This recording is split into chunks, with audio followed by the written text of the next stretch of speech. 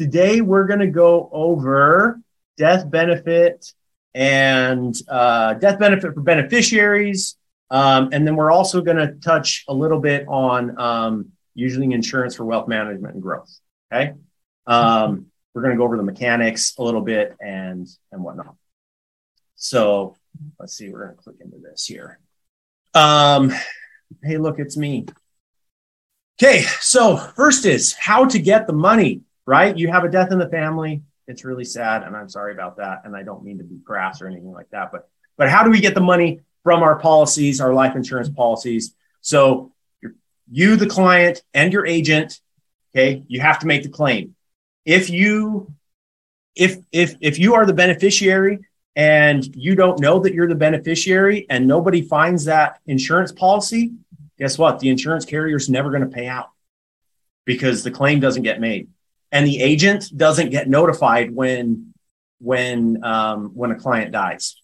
Like not on a life insurance policy, right? We do get notified in the sense for like auto and homeowners, but not really, because I've seen some people pass away and their auto insurance continues for another year or 2 years, and it just keeps getting deducted out of their bank account or charged to their credit card. And that happens. Okay. So you've got to make the claim.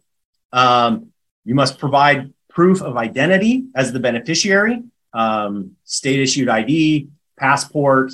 Those are usually the two best ones.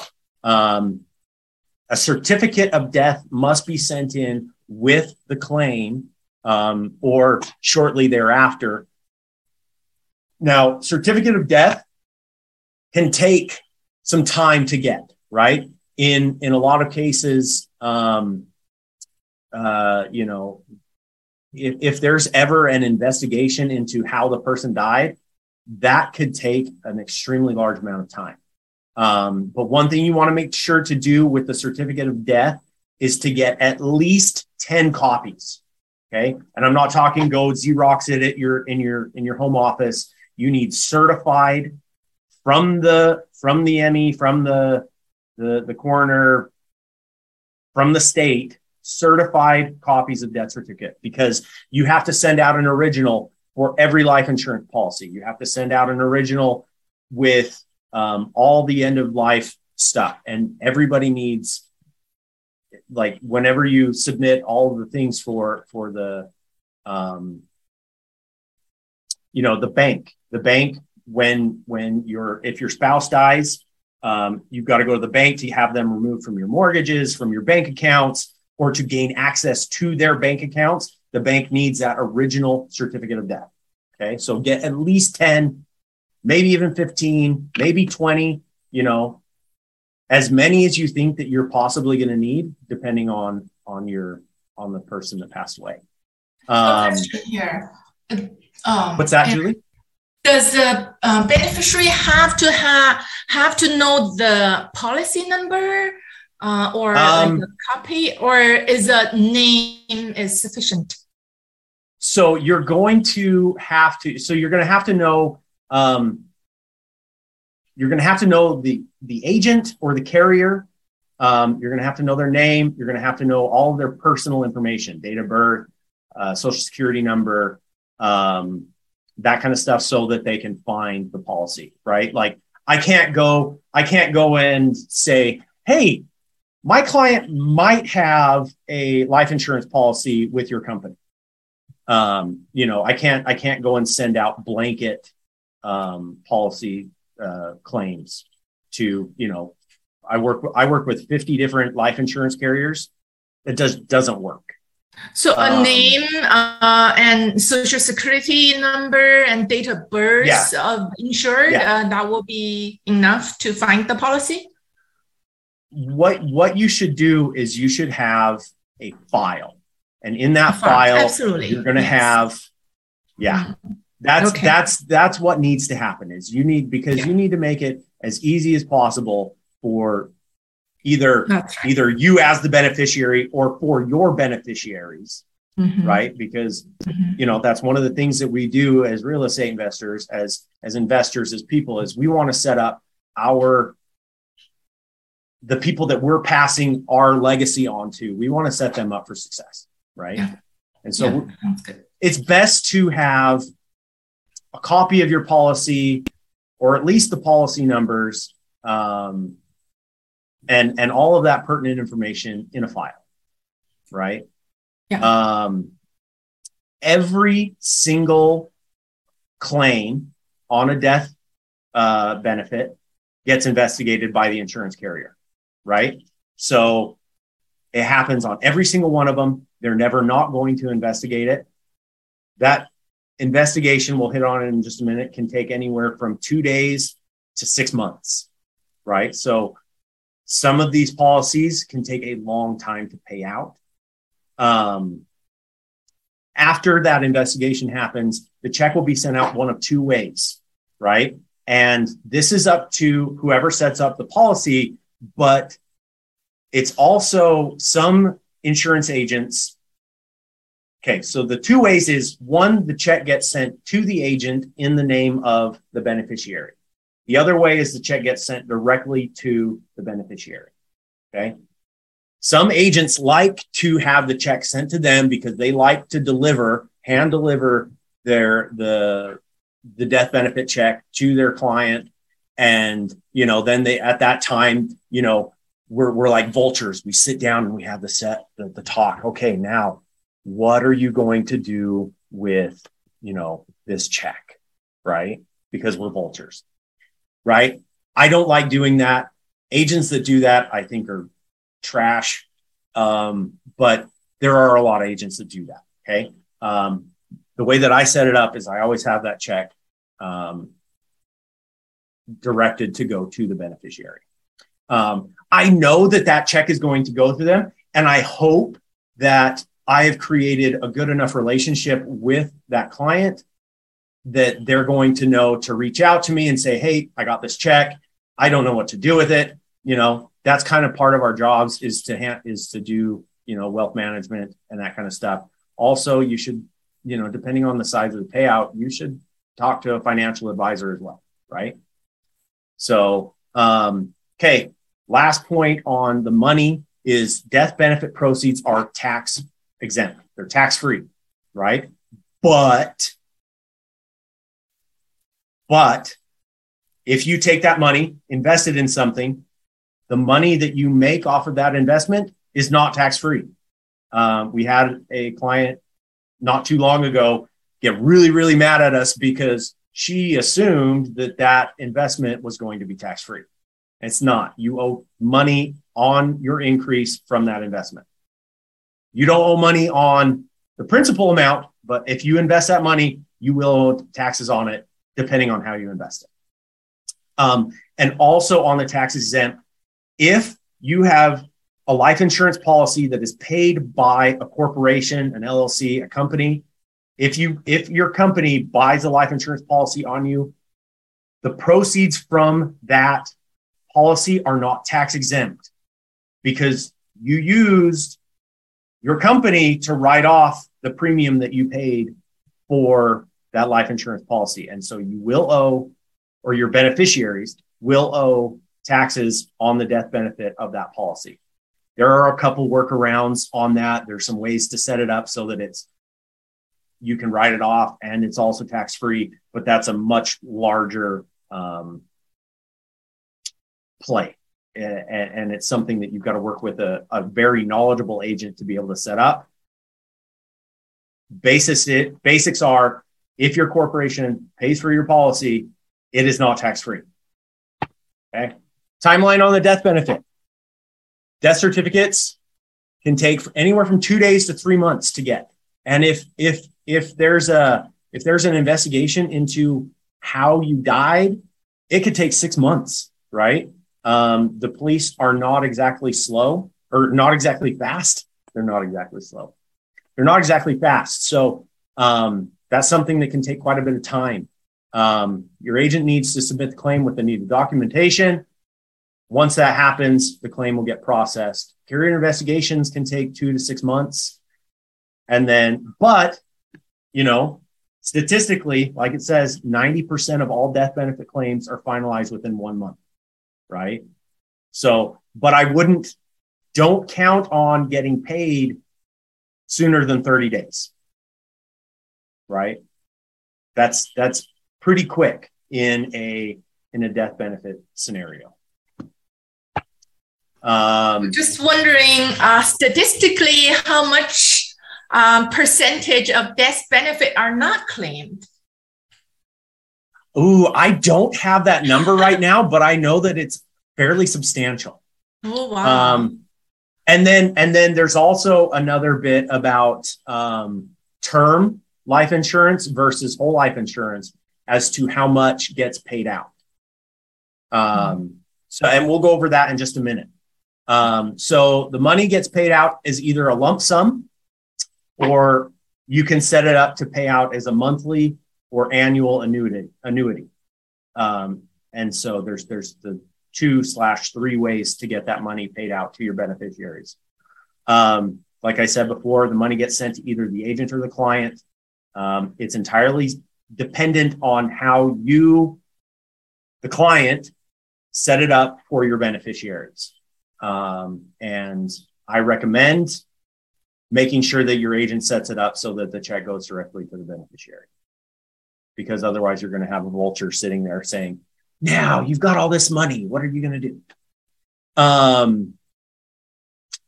The money is paid out to the beneficiary, meaning that regardless of claims against the life insurance, regardless of the ex-wife who thinks she's entitled to some of the money, or some illegitimate children who think that they're entitled to some of the money, or the cousin who said, Uncle so-and-so said that I get, $1 million when he dies from his life insurance. That doesn't matter. The money goes to the beneficiary. After that, that's when the fight starts, and it can go to court, and you can work through all the probate, or you can settle it between you and your family and that ex-wife. Death benefit proceeds are tax exempt, like I said, but just be careful if you are paying for your life insurance policy through a corporation, which is number 5. Got the money. Now what? The money is completely is to be used completely at the discretion of the beneficiary of the policy.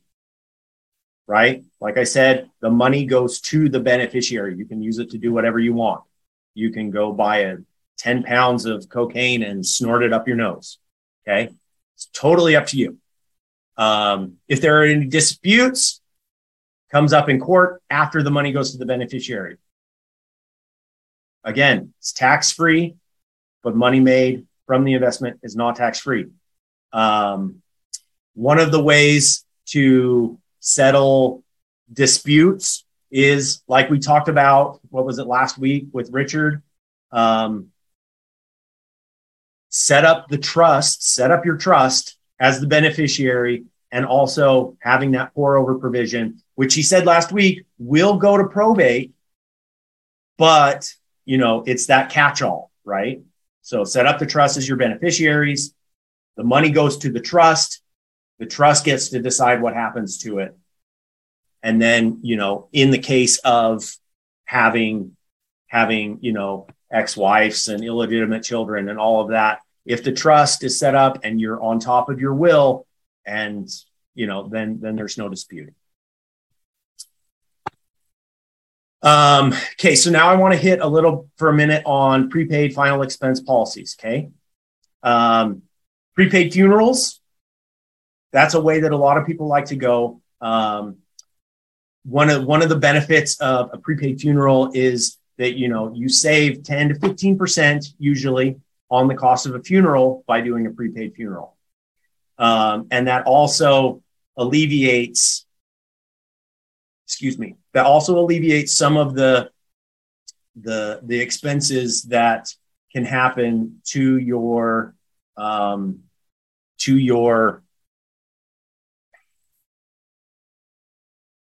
beneficiaries, to the people that you're leaving behind, right? A final expense policy, also known as a burial policy, also known as a funeral policy.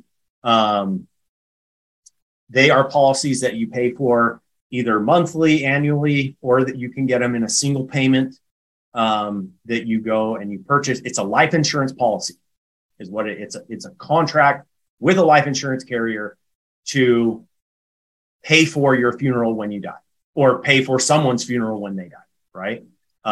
Where a prepaid funeral, you deal directly with a funeral home.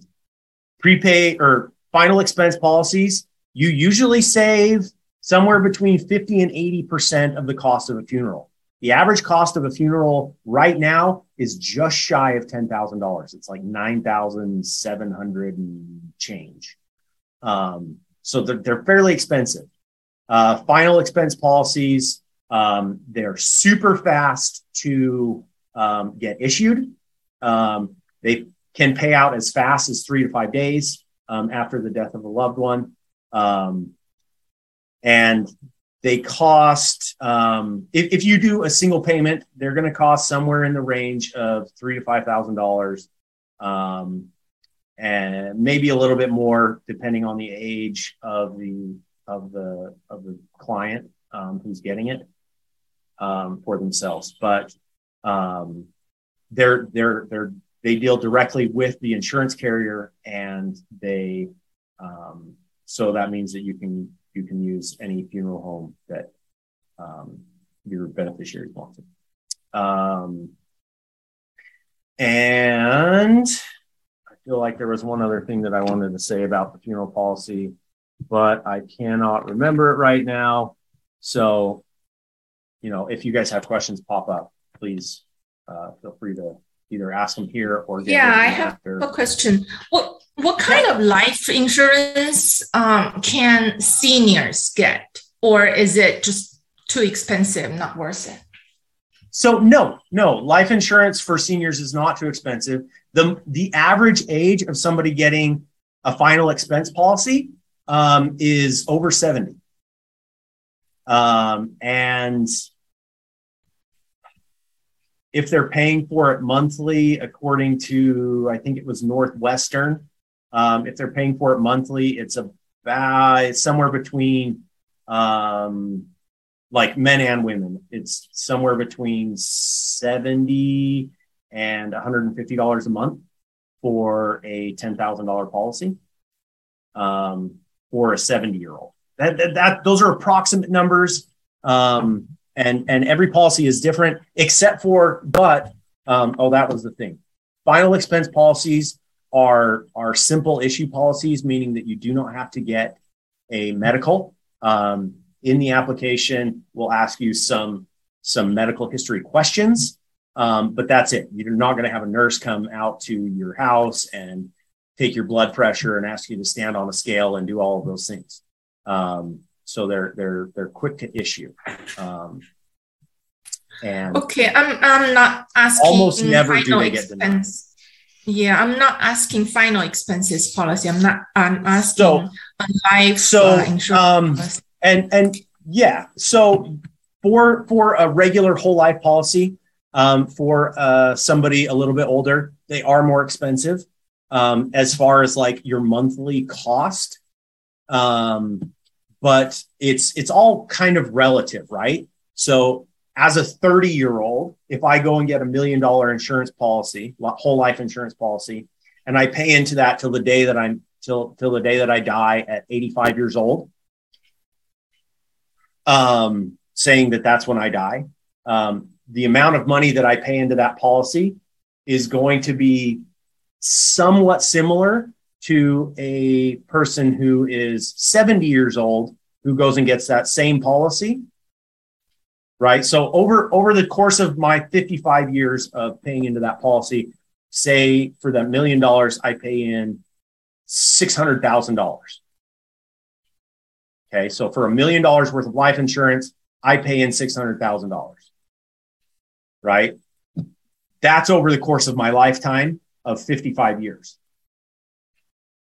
A 70-year-old that goes and gets that same $1 million in coverage is going to still pay in somewhere close to that $600,000 mark for $1 million of coverage. It's just going to be much shorter of a term, right? So I'm going to start when I'm 70 years old. I'm going to pay into it for 15 years, which means that my monthly premium is going to be a lot higher. But there are also some other, and we're going to talk about one of them here in a second. There's also some other possibilities for older people to buy life insurance with some good death benefit. And if you have, some money that you're wanting to reposition, there's also some really great things that can happen with this. So,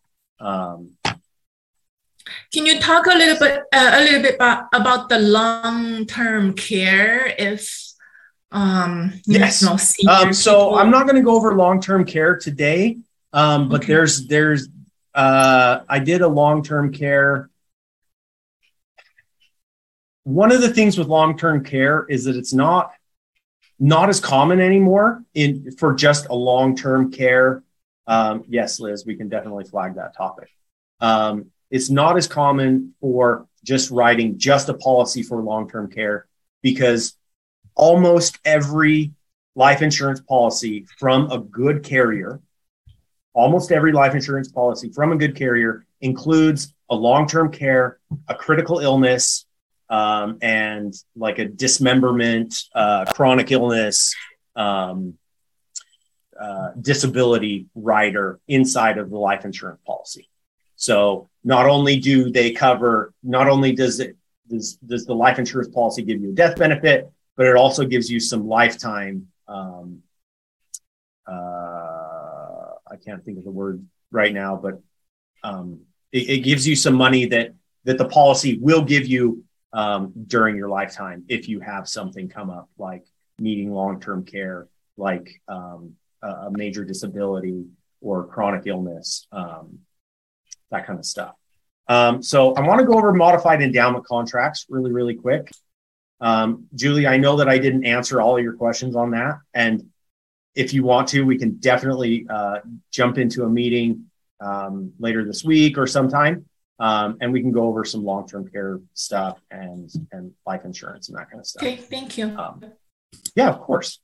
So a modified endowment contract is a life insurance contract. Okay. The cool thing about insurance contracts are client meets his obligations of the contract. Insurance carrier is going to meet their part of the contract. They're going to follow on what they said that they would do. Right.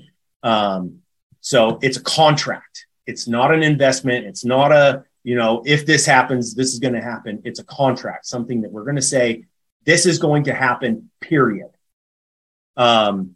So money left. So what makes a modified endowment contract is that it's usually their single premium, meaning that I'm going to buy a life insurance contract and I'm going to pay once, right? So I'm going to take $100,000 and I'm going to buy a life insurance contract with that $100,000.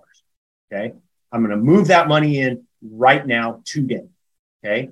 Money left inside of that policy. Doing that breaks a couple of rules, but there's some really cool things that happen because of it. It breaks a couple of rules that are called TAMRA. It's part of the tax code, and it has to do with how fast you can pay into a life insurance policy. Okay, money left inside of a modified endowment contract will grow at 8% annually in most cases. It is a cash value policy, which means that you can take money out of that policy. If you take money out of that policy, the money that you pay into it day one is available day one. Okay. It'll take a couple of weeks to go through all the paperwork and whatever to get the money back, but it's available day one at what's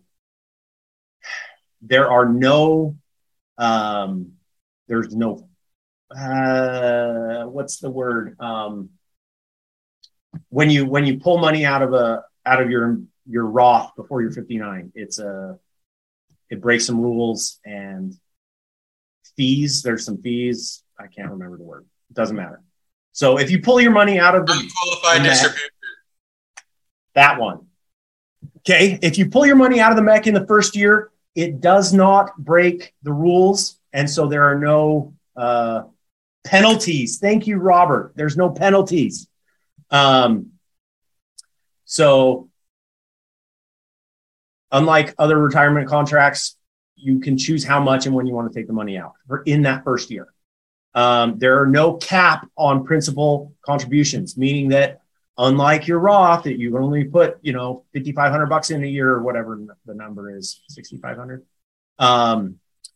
If you want to put in $100,000 a year into your policy, go for it. If you have $1 million, go for it.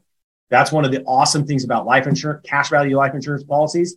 You can put as much money into them as you want, as long as the policy is set up correctly. And we can modify that policy as time goes to change that amount if need be, right? So if you only want to pay in once, hey, guess what? We're going to set up a policy to only pay in once. Hey, you want to put in $10,000 this year, $50,000 next year, $100,000 the year after that, and then $10,000 a year after that, or whatever. It doesn't matter. We can make that adjustment, and there's no penalties for doing that. And you can do as much as you want. Like life insurance, like all life insurance policies, the principal, like index universal policies, a modified endowment contract is principal protected, meaning that your investment goes up, but it can never go below the floor of 0, right? So it participates in the market gains. It doesn't participate in the market losses. They are tax deferred, which means that it is a last in, first out. When you're alive, that's how it acts. So you pay taxes on the money that you draw out of it while you're alive, which is like an annuity. But when you die, all the money gets transferred. The cash value dissolves, gets transferred into the death benefit, and that goes tax-free to your beneficiaries. Okay. And it offers all the same protections as a standard life insurance policy with accelerated benefits, statutory protections, death benefit, IRS protection, divorce protection, corporate law protection, bankruptcy protection. It has those built into it. So it's a really cool contract. Modified endowment contracts are not new. They've existed for over 100 years. All of the big names use them, including banks. Wells Fargo has $18 billion operating inside of a MEC right now. Chase Bank has them. Fannie Mae, all the banks use these. Billions and billions of dollars go into these every year for these banks. These are the strategies that have kept the wealthy families wealthy forever. They've become more popular over the last 10 to 20 years as more people learn about them, understand them. Books like, is it Be Your Own Bank? By Robert Nash. I think it's Be Your Own Bank. I can't remember the exact name, but Robert Nash wrote a book on them back in the 60s or something like that. Okay, so this is the part about payout. Term life insurance, right? Less than 2% of all term life insurance. Nelson Nash. Thank you, Robert. And I'll answer that question in 1 second. Less than 2% of term life insurance gets paid out on death. Less than 2%. That's because people stop paying their premiums. Those term policies end before the people die. A number of reasons, right? Whereas 84% of cash value life insurance policies pay out. 84%. Okay. Huge number. Most insurance brokers avoid working with MECs because they do not understand them. They don't know how to set them up. And so they screw them up. And that's when you hear the horror stories about people's life insurance policies imploding, breaking apart, and having issues, right? So if you're going to employ these strategies, work with someone who knows what they're doing. Or work with someone who may not know what they're doing, but they have a support system of people that do know what they're doing. Okay.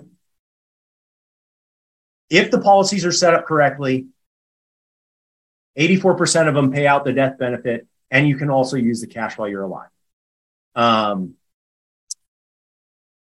In that 16%, that's not just the ones that are imploding, right?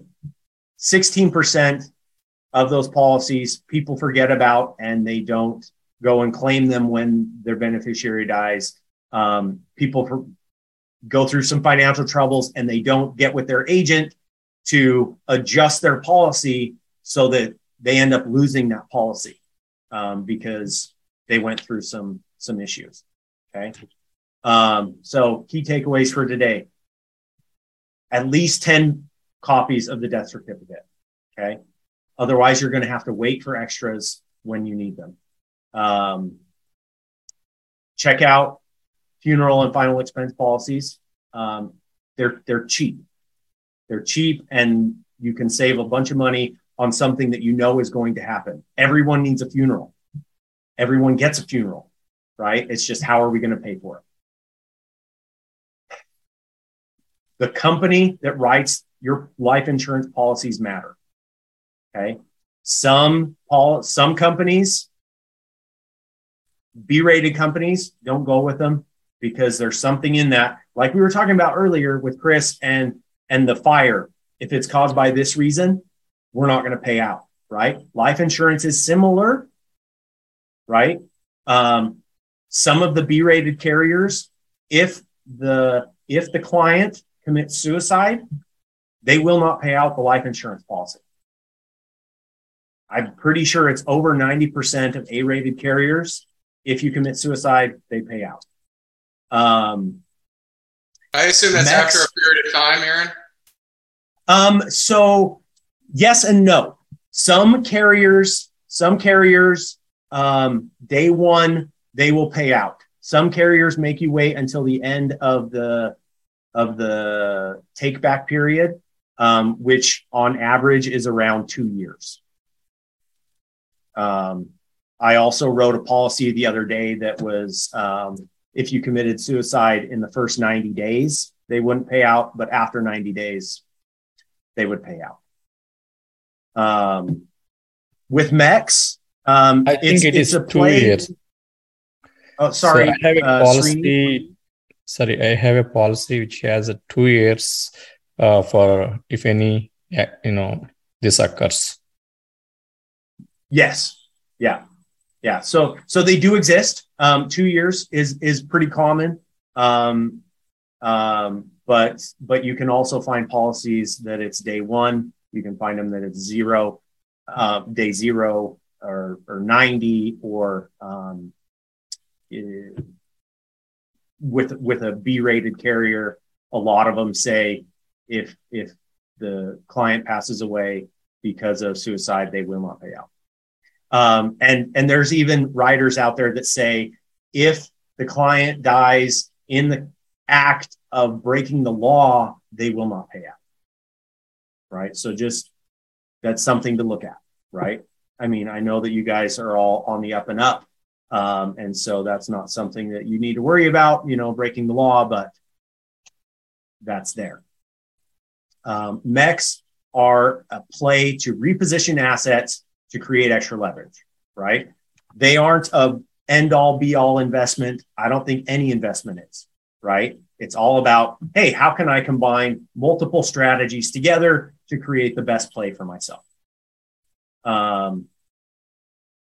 MEX avoid margin calls that are typical with other investment accounts. 85 to 90% of the premium paid in on day one is available the following day, right?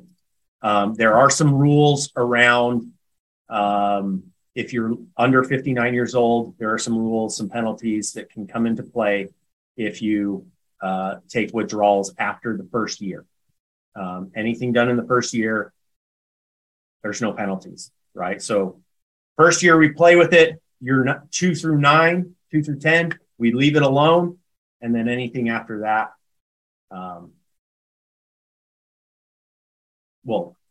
2 through however 59 years old. They're principal protected contracts. They have statutory protection, and they're just a way to create extra arbitrage. So, and that's my whole spiel for today.